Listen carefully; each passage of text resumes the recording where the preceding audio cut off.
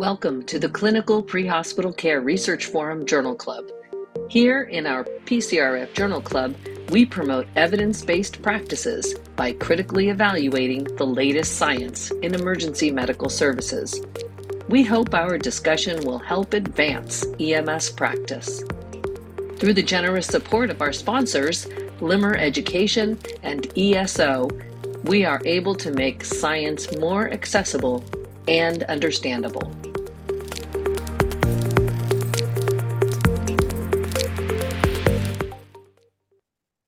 All right, welcome everyone to the last podcast of 2023, the December edition of the Pre-Hospital Care Research Forum Journal Club podcast.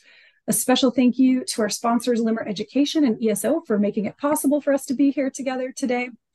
I'm Remley Crow, and today I am joined by our panelists, Dr. Tony Fernandez, Jeff Rollman, Michael Caduce, and Dr. Bill Toon.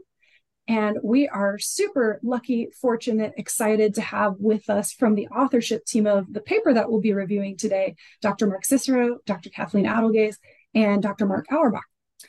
So, as a reminder to all of you, the name of the article that we are reviewing today is The Frequency, Type, and Degree of Potential Harm and Adverse Safety Events Among Pediatric Emergency Medical Services Encounters. And this is hot off the press in pre-hospital emergency care.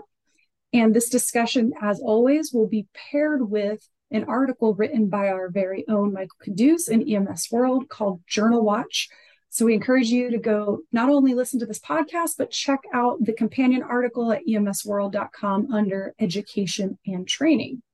I want to thank those of you who are in the live audience today and remind you that you can participate using your chat or your Q&A feature, type in questions and comments, and we'll be bringing those into the conversation as we go. Take advantage. We have authors with us, and this is exciting. All right. And without further ado, I want to dive right in and say welcome. We really appreciate you all joining us today.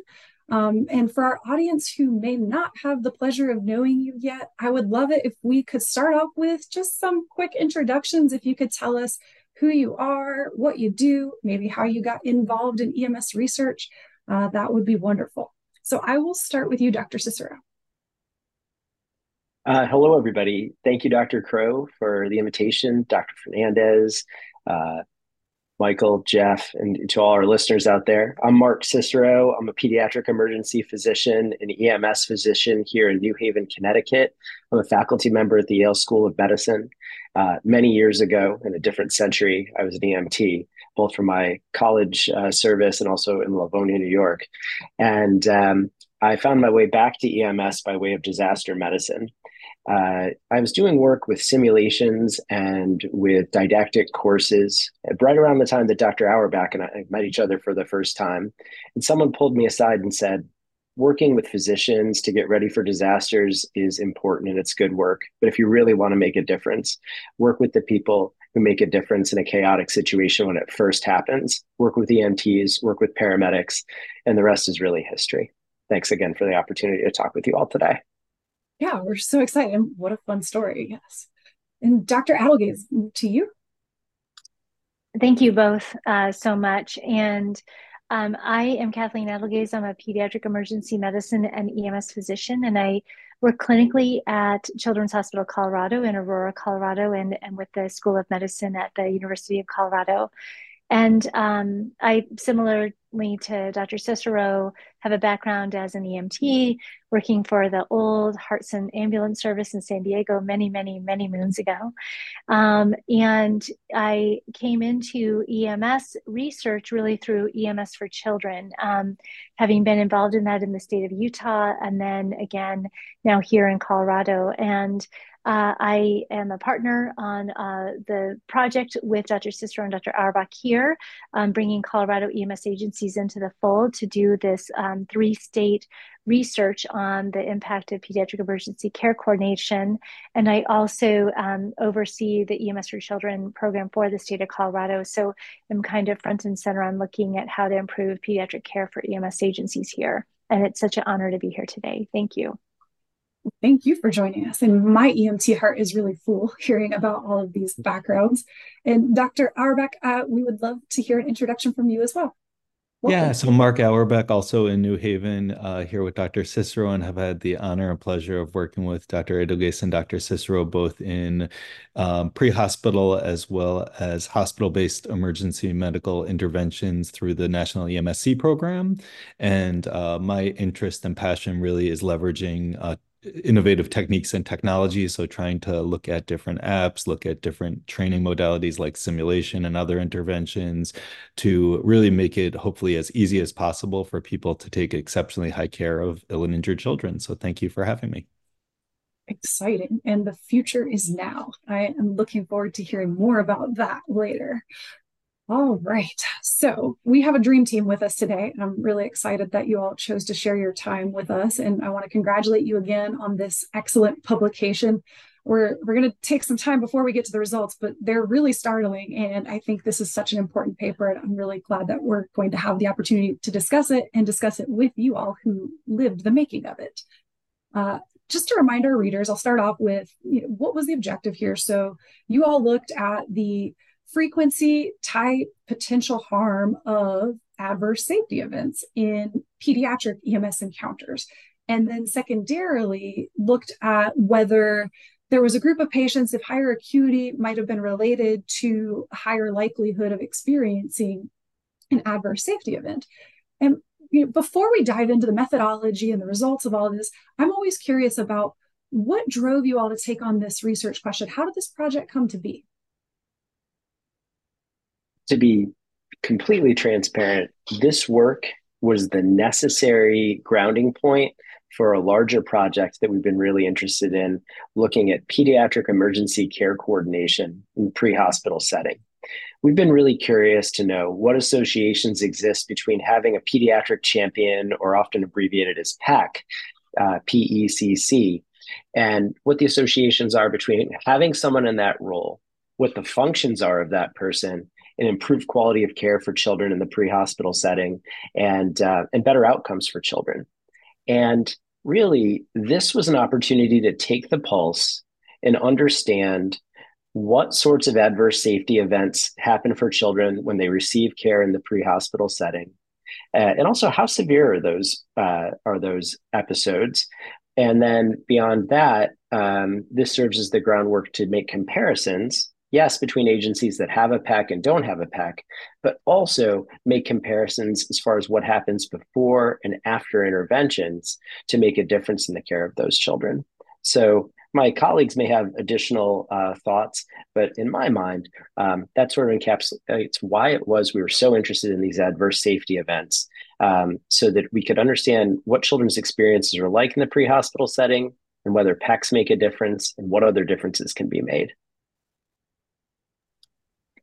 And I'll add to that, Mark. I think that some of the work on safety events in EMS previously, and specifically with regard to children, have been either single diagnosis or a single run type, like an emergent response.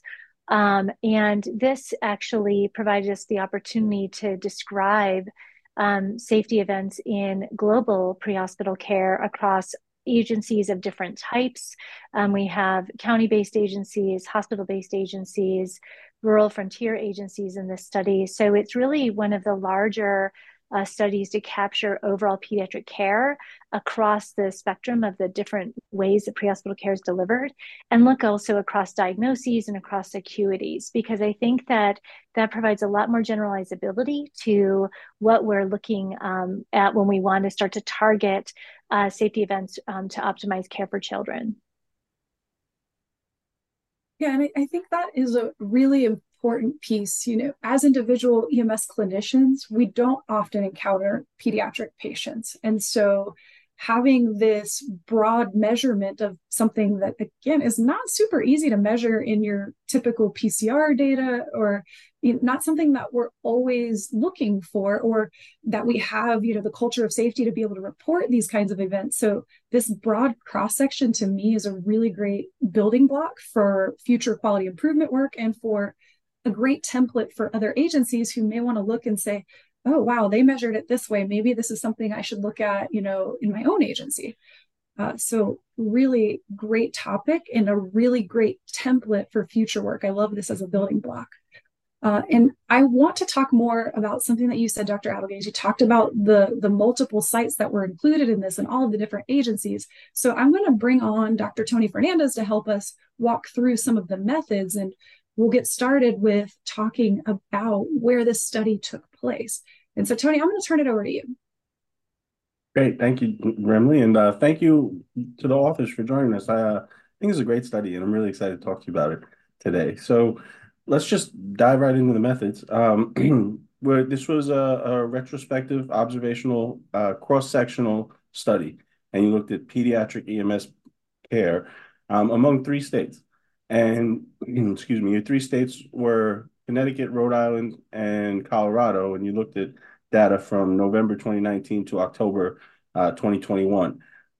Now, Connecticut and Rhode Island, they're neighbors. Colorado, not so much. And one of the things we like to do here is kind of get a lot of our listeners are brand new EMS researchers trying to get in the field. And it'd be interesting if you can tell us how this collaboration kind of came together between these 3 states.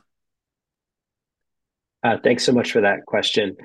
Part of the answer to that includes that Rhode Island presented a natural experiment for us in a way, in that as we've learned as a nation about pediatric emergency care coordinators and the difference they make in the emergency department setting, and as we extrapolate those data to the pre-hospital setting, knowing that better outcomes are associated with pediatric readiness, a lot of states have taken different approaches to pediatric readiness. The state of Rhode Island, our smallest state, took the approach of saying, we will have a legislative mandate that every EMS agency should have a PAC, because this is something that's too important to leave to chance or to the discretion of individual agencies. Is it an unfunded mandate? Is it the sort of thing that is difficult to ensure that there's high quality? We can get into those issues or leave them to our listeners' imaginations. But Rhode Island mandated that every agency has a PAC. And you're right. Here we are. We're neighbors. Connecticut, not a very big state in its own regard, 3 to 4 times the size of Rhode Island, I might add. But here, it's left to the discretion of agencies whether a PAC is present. So adjacent to one another, but very different in how pediatric champions in EMS or PACs are appointed. And Colorado is perhaps somewhere in the middle. There are a lot of agencies that have PACs, whereas here in Connecticut, the majority don't yet have a PAC. And we really wanted the opportunity to take a look at everything from commercial agencies to municipal agencies, volunteer agencies, agencies that had short and long transport times, agencies that saw a lot of children over the course of a year, and for one of the agencies here in Connecticut, where the average pediatric census per year can be counted on one hand. We wanted to have that sort of variability and that sort of comparison across our 3 states. Another piece of the answer is, frankly, the collaborators, our team, have had some really good experiences working together in the past. So when we were at the PAC Learning Collaborative some years ago now, we saw a great opportunity to make a proposal for funding for a targeted issues grant from EMSC, and we were fortunate to receive funding. So some practical answers from a research standpoint, and some answers that get to the hopeful generalizability of both what we found in this study and what we'll find as we look at PACs. And I will interrupt with a fun fact. 173 Rhode Islands fit in Texas. Oof. Now back to your serious scheduled programming, Dr. Adelgaze. Yes, Rhode Island is a tiny state and Texas is a very big one. One other thing about the Learning Collaborative, so there was a national learning collaborative that 9 states across the country participated in. And one of the other interesting elements of this was both Connecticut and Rhode Island were states participating in that learning collaborative. And so you could see potentially some statewide efforts bleeding into this work. And Colorado did not participate in that learning collaborative. And so it also provided an opportunity for a state that was kind of working on establishing pediatric emergency care coordination, on its own, but without like an overlay of at a statewide infrastructure level, kind of biasing the results. So I think that we also had an opportunity to show, that through a kind of 3 different state model, one on the 2 in the learning collaborative, 1 not, 1 requiring PECs, 2 not. It kind of shows every version. And so it makes, again, that generalizability piece. And then also, again, we all like to work together too. We have a very collaborative spirit in our field. So That certainly helps. I just love hearing the stories about how some of these research, what a great one y'all have. Obviously this was a convenient sample, and you looked at patient care records and hospital records for children age 0 to 18, and there were 15 EMS agencies between the 3 states. I believe there were 6 in Connecticut, 5 in Colorado, and 4 in Rhode Island. And I think one of the interesting things is, before I jump into that, the patients had to be transported by one of the EMS agencies, and the patient care report had to be eligible for review with outcome data from the receiving hospitals to be included in the study. Did I get that right? Yeah, that's absolutely right. And Yes. So I want to highlight something that I think research assistants are worth their weight in gold, are they not?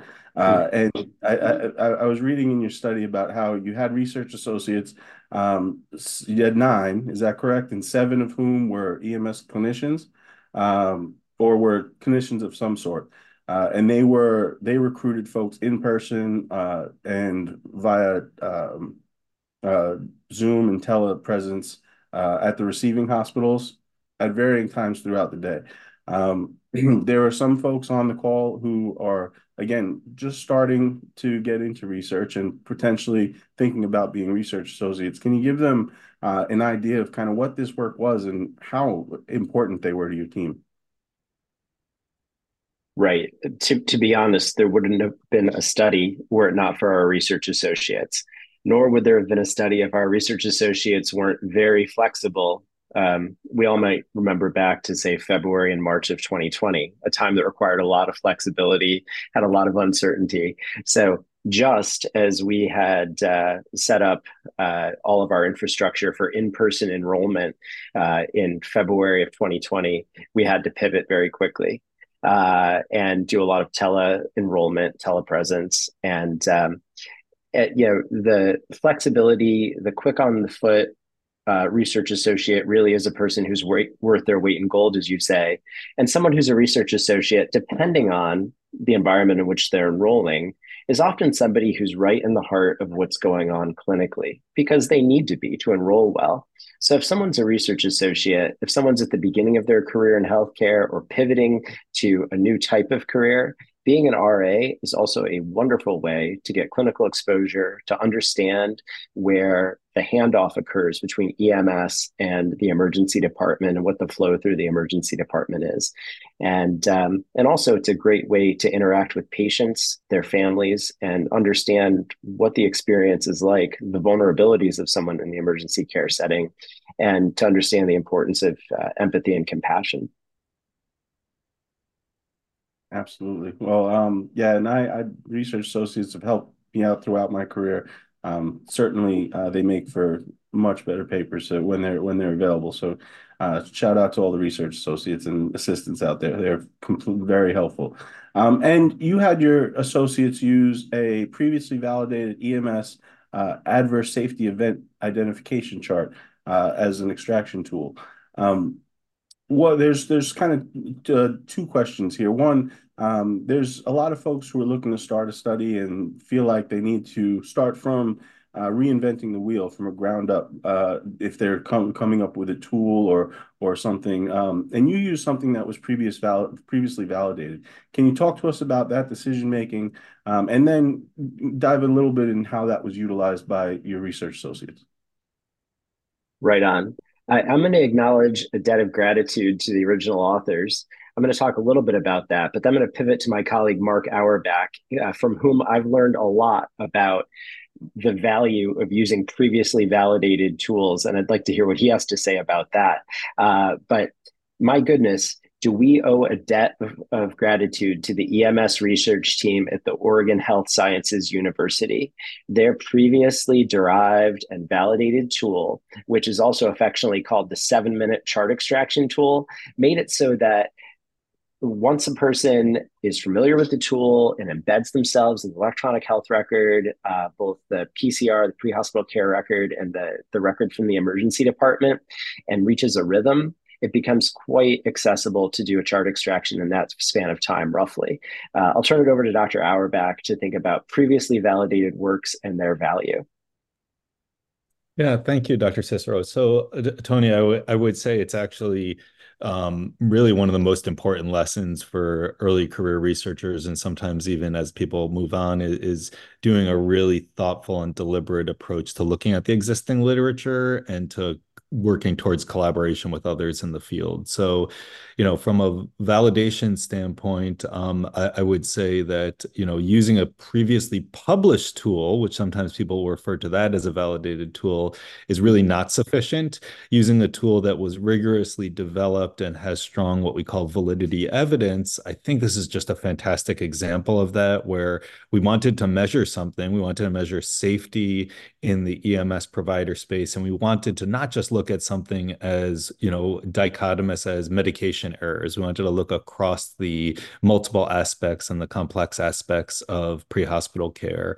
And this tool really fit the bill quite nicely for that, in the fact that it not only looked at the types of errors, but actually the severity and the potential for those errors to maybe cause consequences or harm.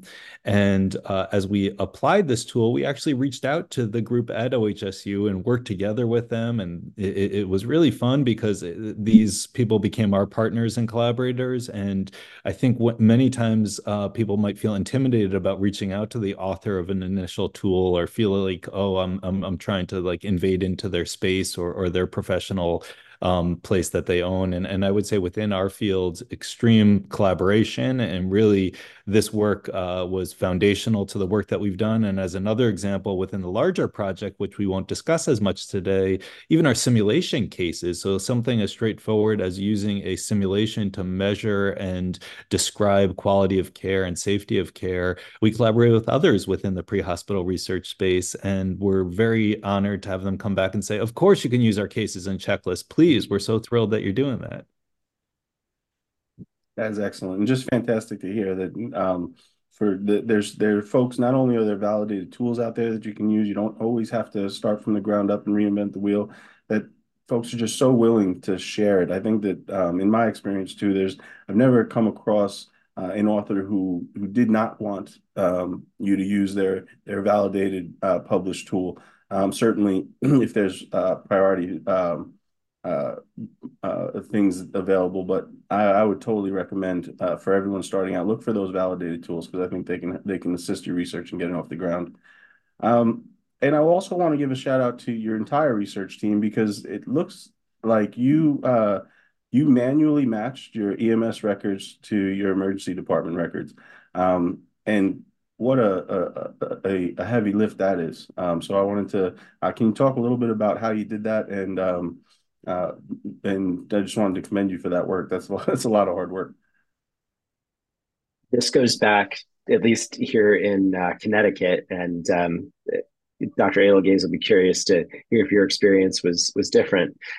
This goes back to the value of diligent research associates who are doing that matching, who are enrolling patients in real time, and then within the bounds of our institutional review board, getting the appropriate identifiers to facilitate the matching.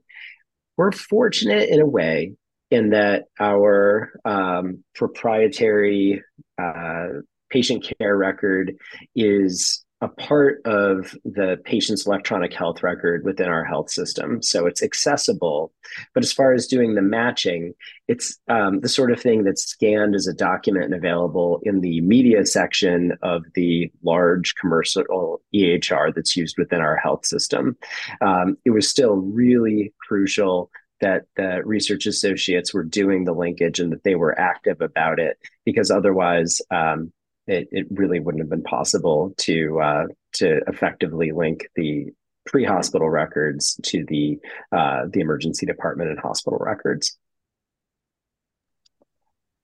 And I will add to that, one other thing, if you are, we mention all the time, if you're looking at one EMS agency, you're looking at one EMS agency. And then I'll say, if you're looking at one state, you're looking at one state. Every state is a little different in how it does things. And in Colorado, because one of our goals was to look across not only diversity of type of EMS response agency, we also wanted to look across the diversity of geography.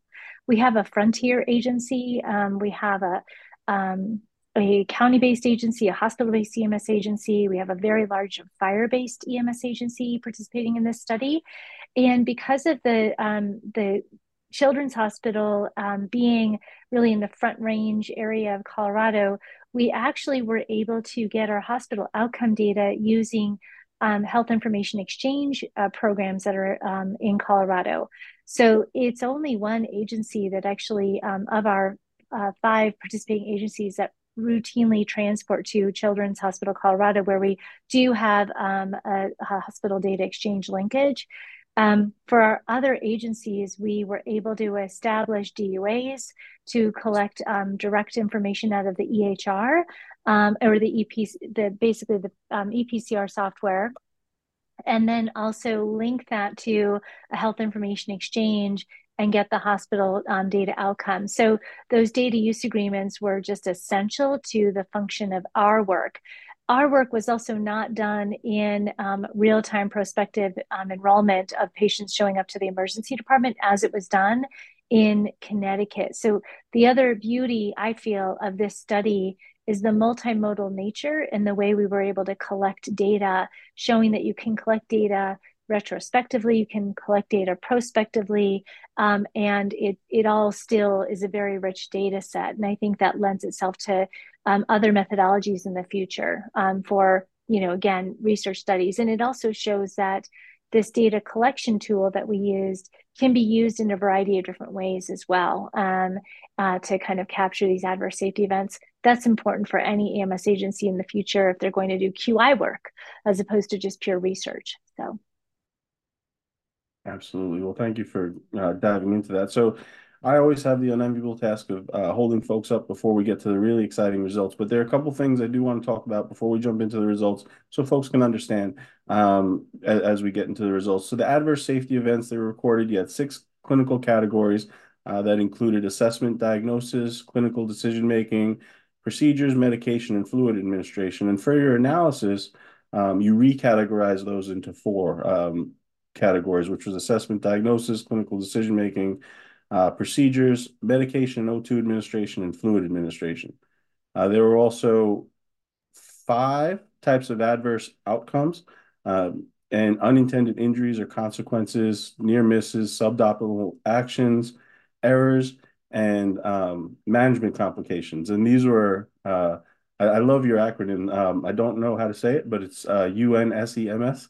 Can you talk to us a little bit about how you categorize some of these and came up with the brand new acronym? Thank you for that, Tony.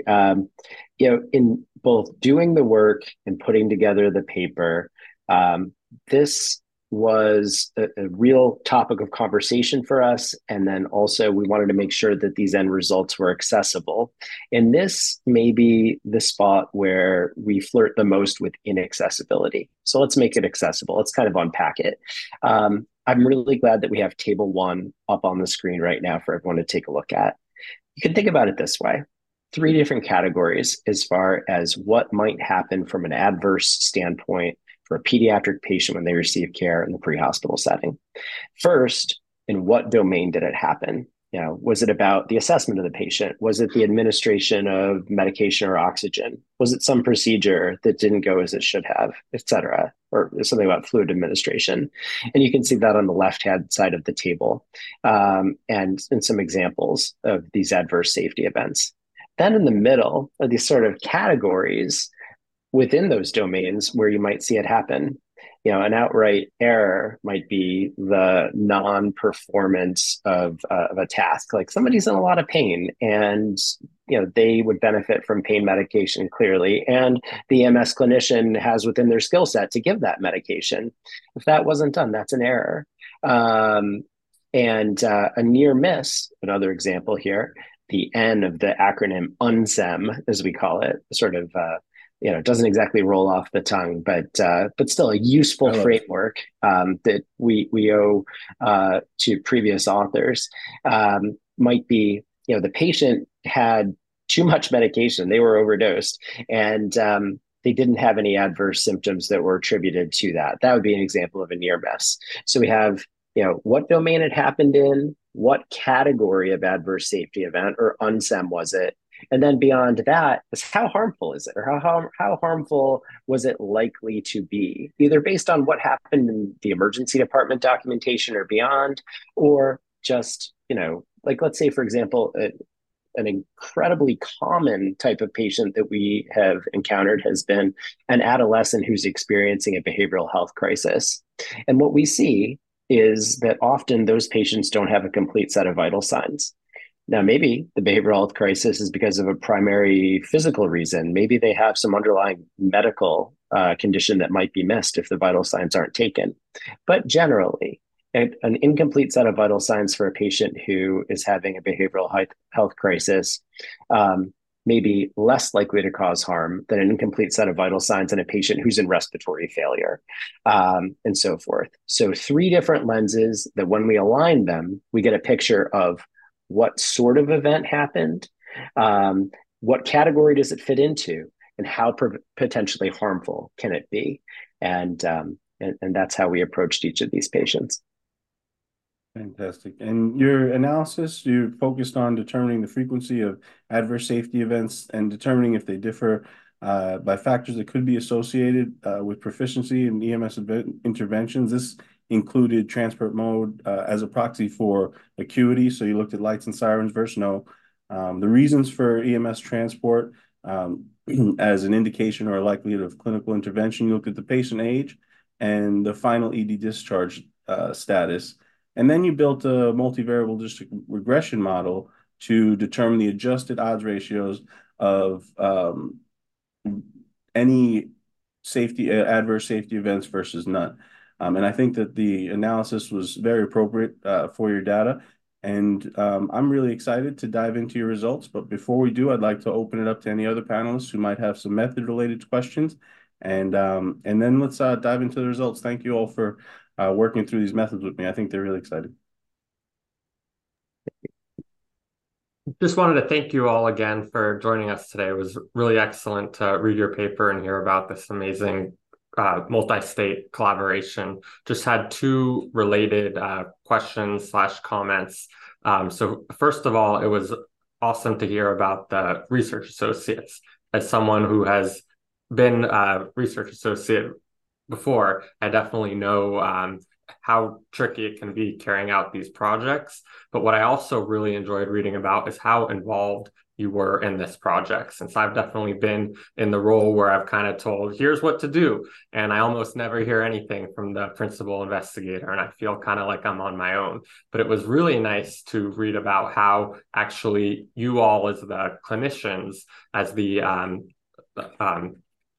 emergency medicine and pediatric trained physicians were working very closely with the research associates and actually looking over these charts. So I was curious if you could just tell us briefly about what that process looked like, and then also the importance of those EPCRs.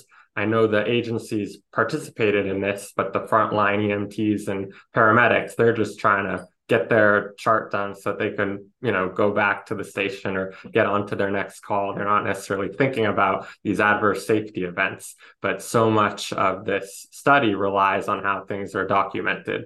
So just curious kind of your role as the principal investigator, really being in the weeds with the research associates and the data. Yeah, thanks for that question, Jeff. I think I can safely speak for our colleague, Dr. Linda Brown, who heads up our efforts in Rhode Island, for Dr. Edelgaze, when I say that our relationship with the RAs, in addition to providing oversight and guidance as far as the role extends a bit beyond that too. I'm really excited to say that a number of our RAs have gone on to school for more advanced training as nurse practitioners or as physician associates, and have taken roles too as practicing paramedics and paramedic educators. So we saw that having some degree of principal investigator oversight for the chart extractions was really key, particularly if we're getting into the weeds of these three lenses that you can see here in table 1, that having some input from a physician, someone who's an EMS physician, or somebody who's worked closely with EMS clinicians in the past, is really important to be sure that we calibrate our RAs well. And as somebody who's also been an RA in the past, we really benefit when we are RAs from some feedback, from the opportunity to debrief about our work so that we can do the best job possible. And then you had another question, regarding the value of the chart extractions, and just set me back straight about the second question. I had a fully thought out answer that is evaporated in my excitement about the potential of being an RA.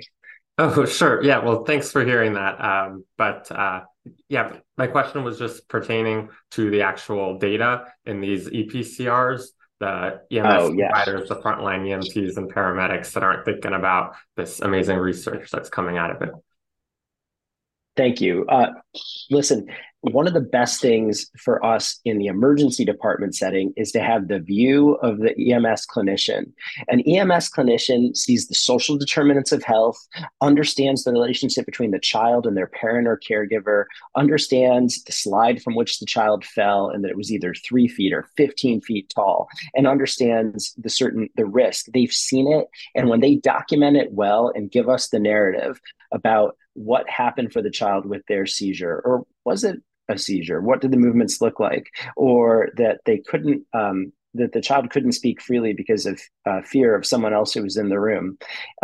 They help inform not just the research, but I'd argue more importantly, as immediate advocates for the child in the clinical situation. So what's in the EPCR really matters. And also, vexingly, from a research standpoint, when it's incomplete or when there's contradiction, it may speak to how chaotic this situation was.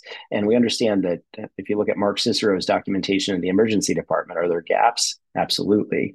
But when we can close those gaps, we continue the chain of clinical excellence and really understand that the care that we do in the emergency department and in the hospital is informed by what happens in EMS.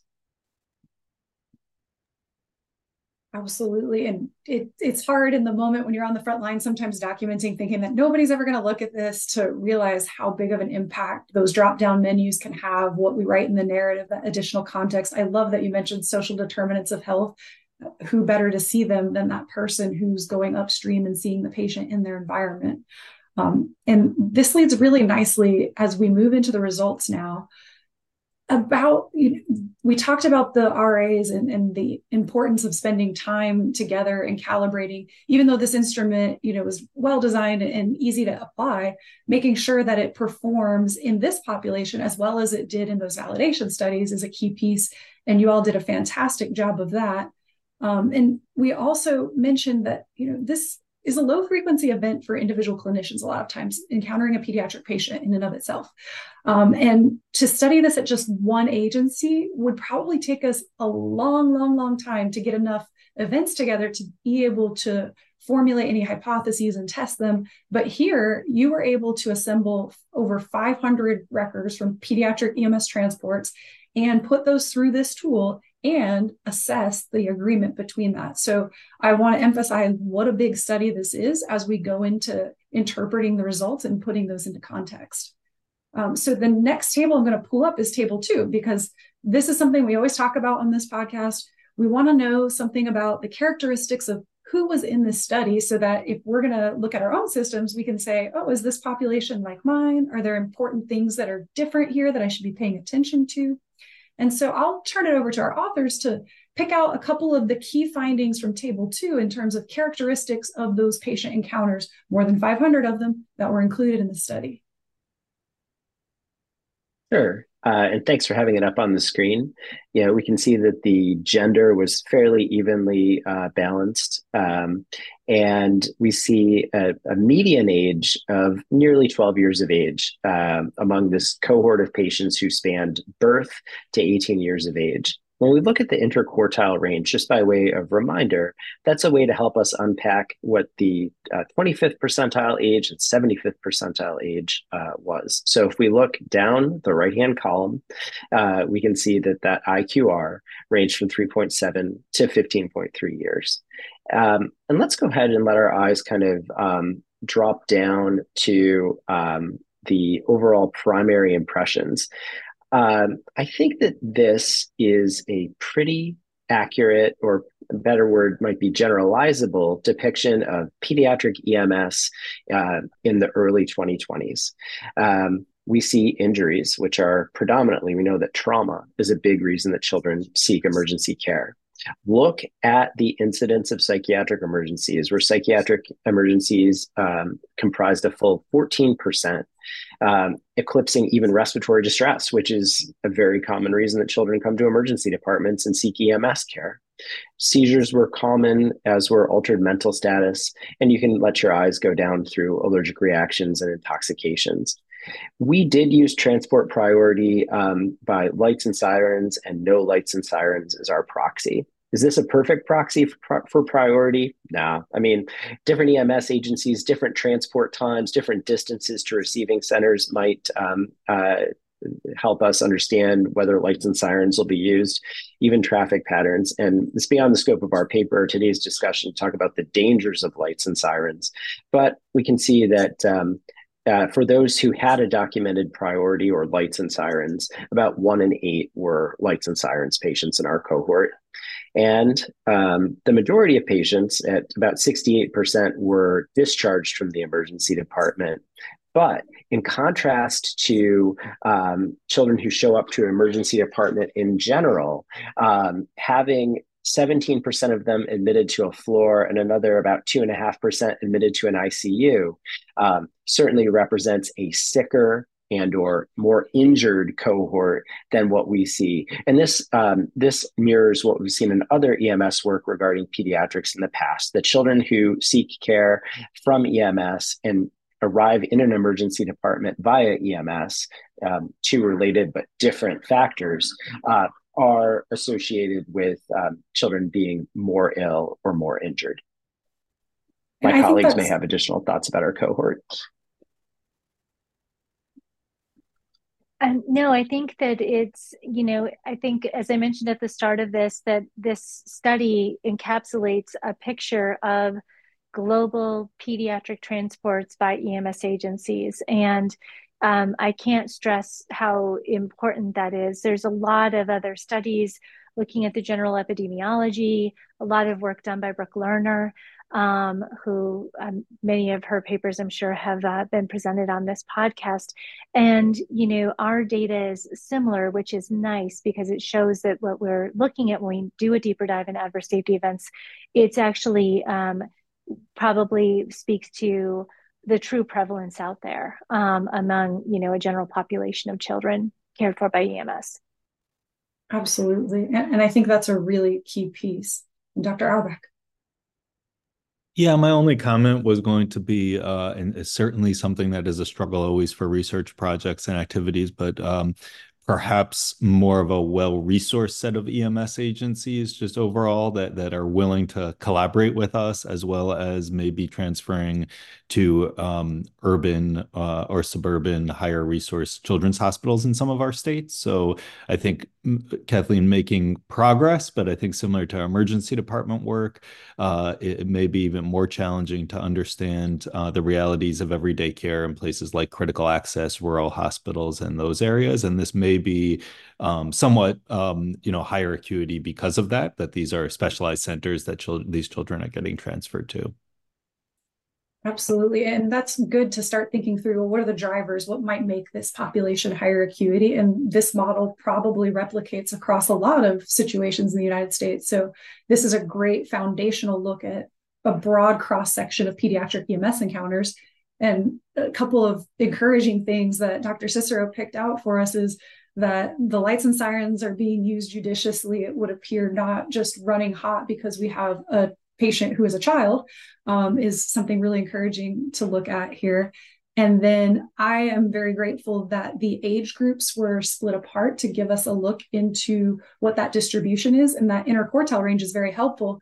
It might be tempting to say, oh, well, 50% of the children were older than 12. And so that's an older population. But that lower bound shows us that 1 in 4 of these encounters was for a child who is younger than 4 years old. And so it's important to think about this as we plan for training and all of these things on what that distribution of pediatric patients looks like, because I think none of us would argue that it's the same to take care of a 4-year-old as it is a 12-year-old, and we need to be ready for all of the above. And now I want to move us into the meat of this project. So I'm going to flip over to table 3. And this is a look at the clinical interventions. We talked about this may be a population that is a little bit more higher acuity because we're going to specialty pediatric centers. But nevertheless, it's important to look at what is the frequency that we are doing these clinical interventions. And I love that this study wasn't just limited to medication administrations. And so perhaps, Dr. Cicero, you can kick us off and talk a little bit about the types of interventions that were looked at and how often we're seeing these things. Absolutely. In table 3, one of the categories in which we saw adverse safety events is deliberately not included. I'd just like to tip my hat to assessment. We have the understanding that every child who's cared for by EMS clinicians will have assessment. So let's unpack these 4 categories that we see here that include, really 5, that include airway and breathing management. And you can see the various kinds of airways that were used and airway interventions that were used. And you can see that across this cohort of 425 children who had additional clinical interventions beyond assessment, that really very few of them had airway management done. We see that really there was a handful or fewer than a handful of children who had any sort of supraglottic airway placed, including the King airway, the iGel, and other supraglottic airways, and that things like nasal airways, nasal trumpets were used infrequently as well. And really very few even had BVM.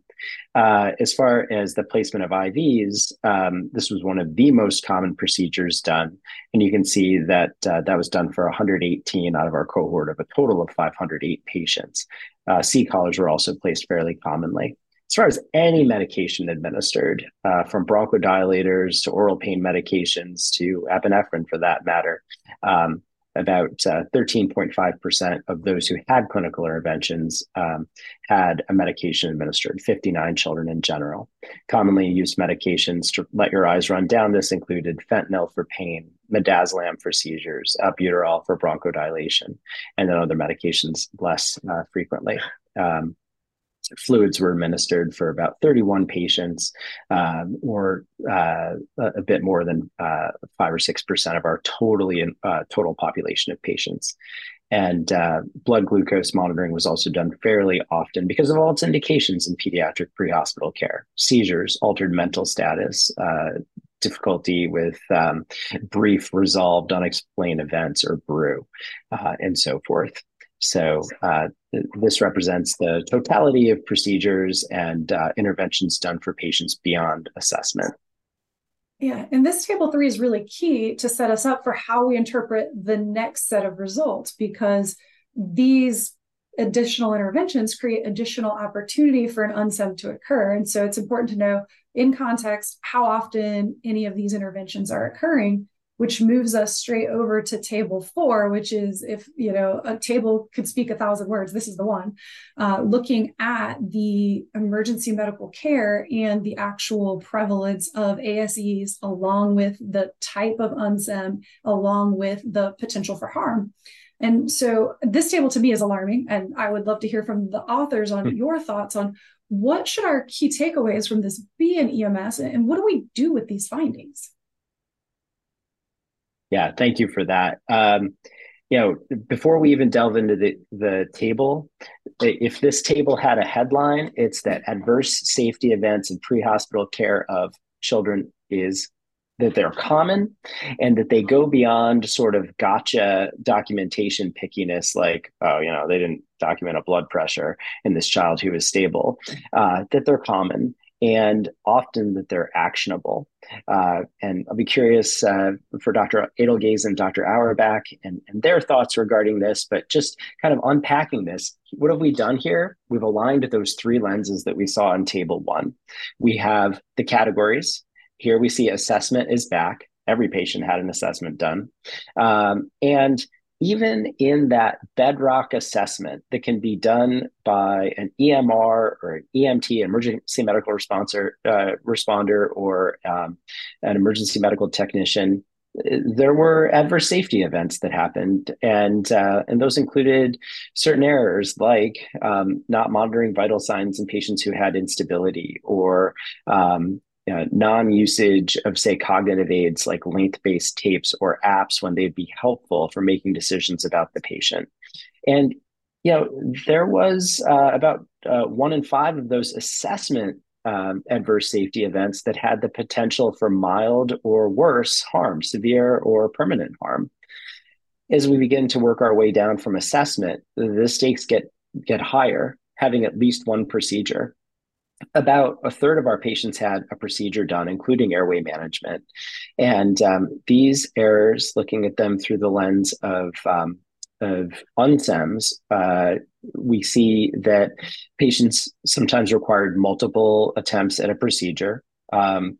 This does happen, but having unsuccessful procedures in the pre-hospital setting may delay care or mean suboptimal care for patients. And we see that the likelihood for harm, again, was more than harm being unlikely for half of the patients. And so as patients needed procedures, if they had an adverse safety event, then that was often coupled with a real risk for harm, at least mild or temporary harm. And as we brought together both medication administration and oxygen administration, what did we see? We saw that there was an even greater risk. If I'm bringing us over to the right-hand side of the table, where we see that 1 in 5 patients had mild temporary harm, and that the 2 of the patients, or about 7%, had permanent or severe harm associated with medications. If we go over to the clinical activity, we see issues like inadequate monitoring and the risk of patients having adverse events from the medication itself, or failure to performing an indicated procedure, such as not giving oxygen. So these are the less frequent but higher risk, more potential for harm sorts of events that this highlighted by this study. Similarly, with fluid administration, where there's a relatively small number of patients who had that performed, when an error occurred, it was likely to have some kind of harm for over a third of them. So that walks us through the table. And I wonder if my co-authors have additional thoughts that we can glean from the table and from our findings in general. Mark, I think that's a really nice, kind of walk through what we found. And I'll point out a couple of things. One is that, again, validating this information against what has been previously published, we expanded beyond, as you mentioned, Remley, just the medication administration and errors associated with it, but the fact that we found the same frequency of medication errors and types of medication errors, I think, lends validity to, this evaluation. And that if we are detecting what has been reported similarly in medication errors, and we're accurate in that way, if it's a true reflection of what's happening in the field, then our reports on many of these other events, adverse safety events, is likely also fairly reflective of what we're seeing. And to back up Mark's point about we're not being nitpicky here of you failed to check a blood pressure, blah, blah, blah. We were very thoughtful, just to bring it back to some of the methods element of this. We took this validated tool, and then before actually applying it to our population, we tested it in sample cases. And we also created a manual of operations for its use, very specific to our study, so that we were giving kind of, quote, the benefit of the doubt when we were doing this chart review. And I think that's really key, so that people can interpret this as something that is not, high, ivory tower PCR physicians, nitpicking what was happening in the EMS community, but EMS physicians reviewing this chart with the mindset of the EMS clinician in the field in mind, and still finding some of these difficulties. The last point I'll make here is the fluid issue. I will say that every study I ever look at, and when I've looked at our own work locally in Colorado, there is a failure to give fluid. We put in the IV and then we just stop there.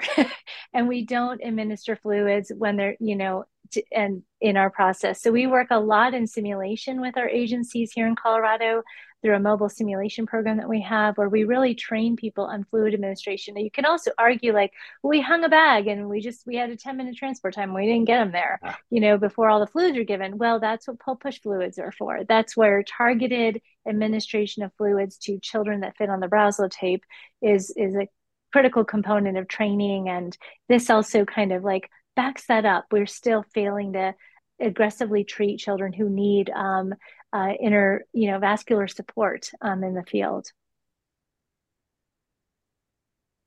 If I may, bringing it back to the RAs and looking at the table that we see in front of us, when there were disagreements about whether an adverse safety event had happened, I'll speak for the RAs, the excellent cadre of RAs I had a chance to work with here in Connecticut.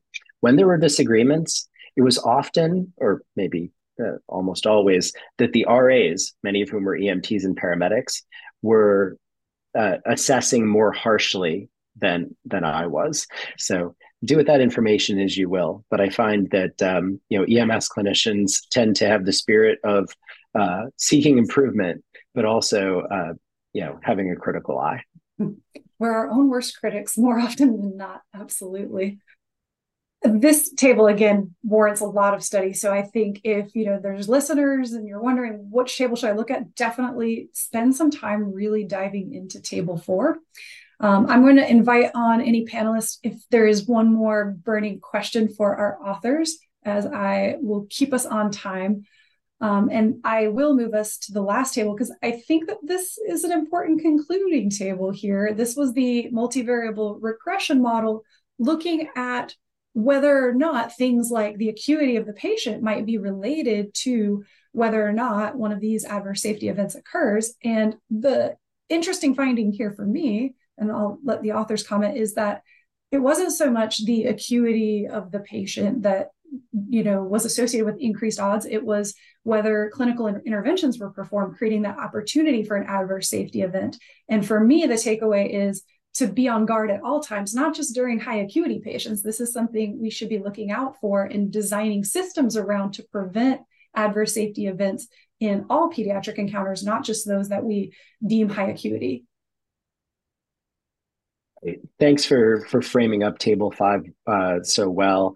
We can see that if we look at the confidence intervals on the right-hand side, those parenthetical data, for transport priority, for age, for EMS impression at dispatch, comparing the psychiatric patients, very common reason for dispatch in our cohort, to patients who had injuries or illnesses, we can see that those confidence intervals, that they cross 1 for all of them. The exception being that when we go to clinical interventions, especially those patients who had 2 or more clinical interventions, the more interventions, the more medications, the placement of an IV, whether a person had airway management or support, that's where the odds of having an adverse safety event can increased. And then there's another caveat kind of buried in this too, which is just because a patient has a behavioral health concern doesn't mean that they are safe or immune from having adverse safety events. So we owe it to all of our patients to give them high quality care and be on alert. Absolutely. And this is just such a useful look at that. It tells us, as EMS clinicians, what kinds of things we should be focusing on. I find this very helpful. And now time flies when you're reading really exciting studies and having fun. And so we are rounding out the last couple of minutes of this podcast. And I want to give the authors an opportunity to leave us with any last words or thoughts about this study or what should be next for us as EMS clinicians before I will carry us out. So I'll go around to the three of you, if that's okay, starting with Dr. Cicero. These data help us take the pulse of where we're at from a safety standpoint for children in the pre-hospital setting in a large cohort across several different kinds of EMS agencies. Where the next steps are going to be is what interventions, what associations are there between having, say, for example, a pediatric champion, or what quality improvement and education efforts are associated with improvements. Just because this is how it's been and maybe has been for a long time. We saw that interesting data presented in the chat regarding the number of children seen in 1958 in Seattle. And I'm very interested in learning more about those primordial days of EMS. It doesn't mean that there aren't levers that we can pull, technologies we can apply, and means for improving the care of kids in the pre-hospital setting. I love that. We know better, we can do better. Absolutely. And Dr. Adelgeisz. I can't agree more. I think looking at this information around the clinical interventions also means that teams need to anticipate what they may be doing so they have enough resources to make sure that they can maintain the patient's safety during a transport. If that means you need to get mutual aid support in the field and help with transporting more people in the back of the ambulance en route, things like that. Because if you're really leaving this to one person in the back to handle multiple things simultaneously, we know that that's not going to go well. So I think that we, as Mark said, an opportunity to take this information and apply it for where do we see the pitfalls, how can we intervene on those pitfalls is just really key. And it's exciting to finally identify ways that we can potentially start to make some improvements. That is key indeed. And Dr. Auerbach. Yeah, thank you so much. So I think that I would echo most of the comments by my esteemed colleagues, but also highlight you can improve what you don't measure. So starting with the importance of measuring here and that measuring hopefully guiding our improvement. I think the psychiatric example is probably something that has changed from that Seattle cohort where I would gather that 10% were peds, but probably 0% were psych at that point in time. And that as we measure and understand the barriers to providing optimal care, hopefully we can develop and implement interventions that will support providers in what we all want to do, which is provide the best care to every patient that we encounter. And I think that, again, the psychiatric piece was a big piece that surprised me in some ways, should not have surprised me in other ways, but understanding how we need to be reactive and adapt to the disease epidemiology we deal with. Like right now, many of us dealing with agitation and mental health emergencies that we probably did not deal with a decade ago. And just really want to thank you for the opportunity to chat with you all and with the group today and for helping to bring the importance of enhancing and optimizing pediatric pre-hospital care to the masses. I love that. I love that idea of focusing on what are the current needs of this population and accepting that those things will change over time, and we have to keep our finger on that pulse. So I have the last word, and I have the enviable task of closing us out. But I really, on behalf of all of us here, want to thank you authors for your work to make this publication possible. It was no easy lift at any point and during a pandemic. Nonetheless, this is a really foundational framework for us to use to identify root causes and adverse safety events. And like Dr. Adelgeisz said, let's focus on how we can determine the best actions for preventing these from occurring in the future. And it's probably not just simple education and comments on, could you just be more careful, that this really is going to take a systems approach. And so thank you all again for sharing your time here with us today. We're really excited to also read the results from the overarching project, as well as the Pediatric Pre-Hospital Readiness Project, what's been mentioned. So for our audience, keep your eyes out for those things. And with that, I have to take us out of this podcast, last one of the year. But there is still a chance to listen to the education podcast at the end of this year. So that will be held on Friday, December 22nd. And we'll be back here with the first clinical podcast of 2024, January 11th. I want to thank all of our listeners, thank our authors once again. Look forward to nerding out with you next year.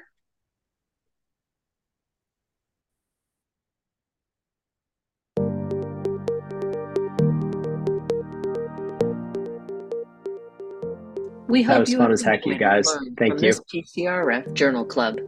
Please share it with other interested EMS professionals. An archive of past journal clubs can be found at pcrfpodcasts.org. You can also find us on Facebook at PCRF at UCLA and on our website, prehospitalcare.org.